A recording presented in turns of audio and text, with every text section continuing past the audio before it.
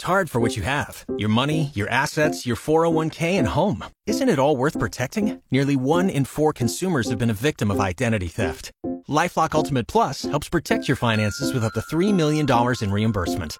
LifeLock alerts you to identity threats you might miss. And if your identity is stolen, your dedicated U.S.-based restoration specialist will work to fix it. Let LifeLock help protect what you've worked so hard for. Save 25% off your first year on LifeLock Ultimate Plus at LifeLock.com/aware. Terms apply.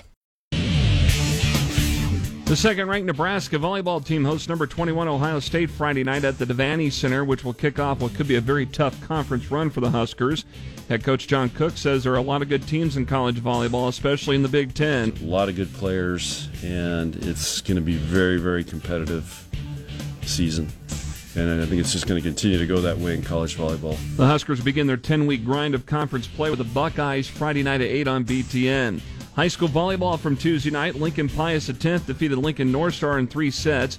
Also a 3-sets victory for Kearney over Lincoln High. It took 4 sets for Lincoln Northeast to beat Norfolk. Also winning 3-1 was Lincoln Southwest over Lincoln Southeast, and the same for Lewiston over Parkview Christian. Now to football, where Nebraska worked out Tuesday afternoon on preparing for their game Saturday against Louisiana Tech at Memorial Stadium.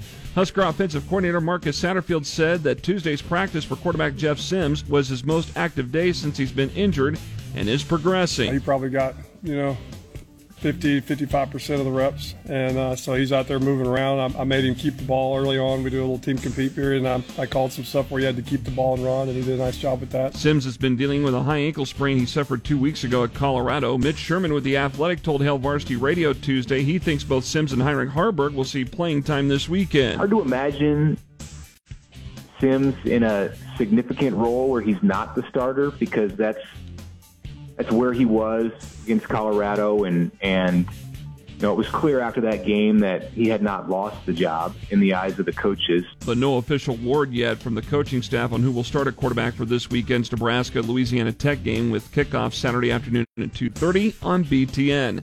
I'm Jeff Moats, KFOR Sports.